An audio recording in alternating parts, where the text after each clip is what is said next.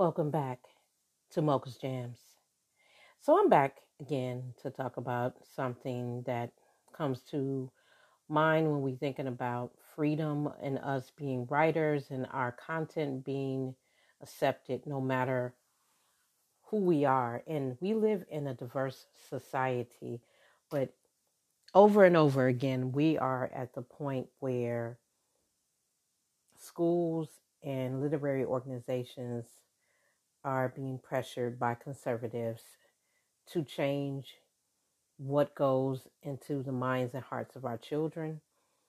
And this won't be a long conversation here, but it just is troubling to me as I read about Scholastic, the literary organization, being under fire because they are allowing schools to opt out of diverse books for their book fairs.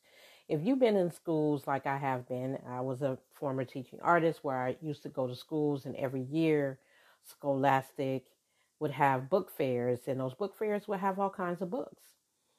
Looks like librarians have taken to social media to advise us that Scholastic is allowing schools to opt out of providing diverse books at these literary book fairs. Now, if you know anything or you don't know, Scholastic hosts around 120,000 book fairs in schools in the United States.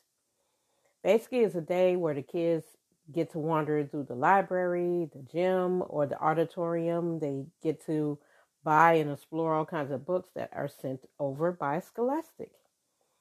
The whole idea is to expose kids to a variety of books that they would not normally have access to. But unfortunately, the right-wing conservatives have impacted that experience for our children. There are book bans and censorship. Conservative politicians and parents have waged a war on books.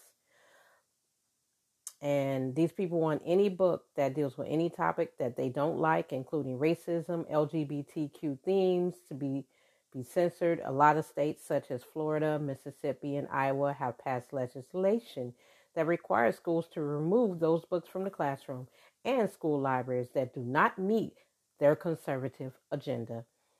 Book banners often insist they're just trying to protect kids. That's what they say, but they're using children to be racist, in my opinion. They're using children to minimize the voices and experiences of other people. It's not just Black people or LGBTQ that are being prevented from. There are books about Hispanics and Native Americans and other diverse individuals in our culture that are being blocked as well. Things they don't want to talk about. They only want to talk about what they want to talk about, right?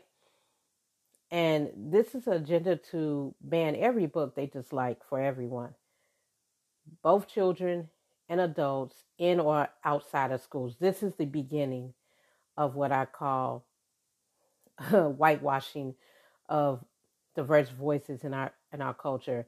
And pretty soon they will come after poetry. Pretty soon they will come after prose. Pretty soon they will come after the rest of the writers that aren't in those categories that they want to hear. So right now there's an organization called Brave Book Fairs has sprung up. They're offering censored book fairs options, trying to stir up hysteria by warning that Scholastic is trying to promote dangerous and anti-biblical ideas and sneaking books into schools that expose children to the LGBTQIA agenda. And then there have been a lot of bomb threats against libraries. It's very interesting. A couple of weeks ago, I was at the the train stop. I commute. And a librarian from this really nice community that I'm always going through came up to me and gave me banned books. And one of those banned books was a book by it was a book that I was surprised that the book was even banned, because Beloved is a book and was made out of a movie. And if you don't know anything about Beloved, this is Toni Morrison, right? And the second book that I got for free was by Margaret Atwood, who made The Handmaid's Tale. Handmaid's Tale actually turned to be a series. It was turned into a series on Hulu. So these two books are banned, and other books that I was surprised that's on the banned list. If you are ever curious to see what's on the banned list, the banned book list, just do banned books and you'll see the names. It's all kinds of books on there. Needless to say, Scholastic needs to get it together because if they're going to allow themselves to be a tool of racism towards our children and our communities, then we don't need to support them. And these schools are also being a tool as well in some instances. I feel sorry or empathy for any of the librarians who are caught in the middle of this weird time that we're in. Banned books is just the beginning. That's all I got. So if you're a parent and you are impacted by this, you still have choices to go to your local library and get and order any book you want for your child. That's all I know. So with that being said, I'm going to leave you as is, and we'll come back with a few more episodes before we go to season 4.